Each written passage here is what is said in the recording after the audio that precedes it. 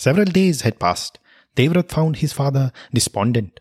Shantanu barely spoke to anyone now, and Devvrat longed for his father's company.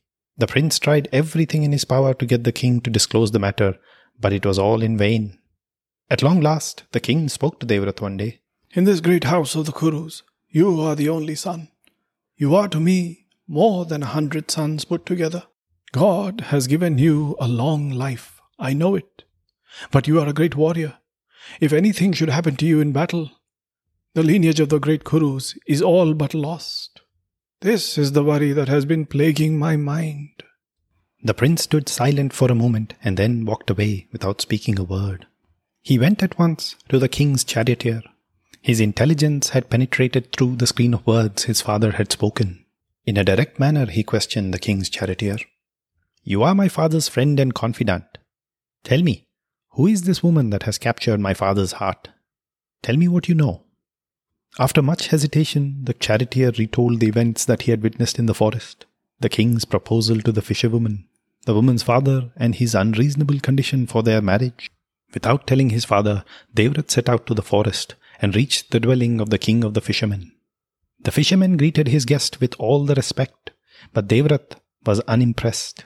He quickly came to the point and said, Tell me, O king of fishermen, do you not consider it an honor that the king of the Kurus is seeking your daughter's hand in marriage?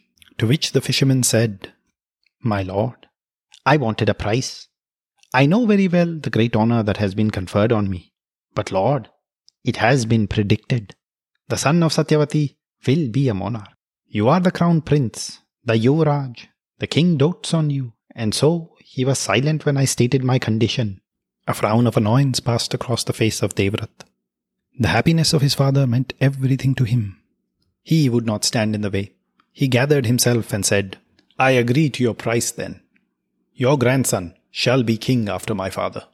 As of this moment, I renounce my claim to the throne. Hearing this, the fisherman rejoiced in his heart, but now wanted more out of the agreement.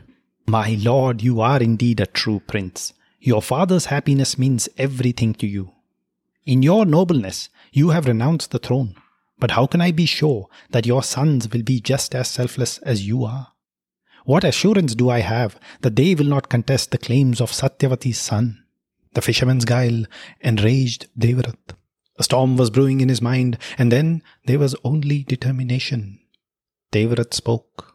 Then hear this, O king of fishermen. I say this before the denizens of heaven, earth, and the nether regions, in the name of all things that are dear and sacred to me, in the name of my Guru, my mother, and Dharma. That is, as long as I shall live, I shall not take a wife, and shall remain celibate.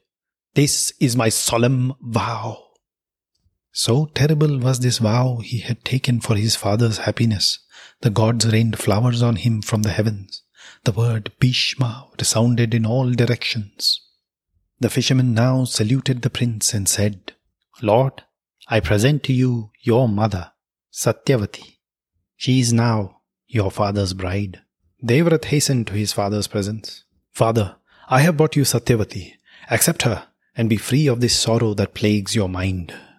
The sky was still resounding with the cry, Bhishma, Bhishma. Shantanu heard all that had happened. He was stricken with grief. His conscience smote him. He could not bear to think of his son, so full of manliness and divinity, living a life of permanent, self-imposed celibacy. But the oath once taken cannot be broken. In his love and gratitude for his son, Shantanu granted Devvrat a boon. Devvrat could die only when it pleased him. Death had to wait on this son of Ganga. The heavens approved of this boon, and the gods in unison said, So be it. Thus the marriage between Shantanu and Satyavati was celebrated. The king spent a few years with her. 2 sons were born to them. They were named Chitrangada and Vichitravarya. The years rolled on only too soon, and the king, now old, passed away and joined his forefathers. Prince Chitrangada was too young to be entrusted with the kingdom. It was evident that Devvrat, now known as Bhishma, would bear that burden. Bhishma installed Chitrangada as Yuvraj and acted as king regent on his behalf.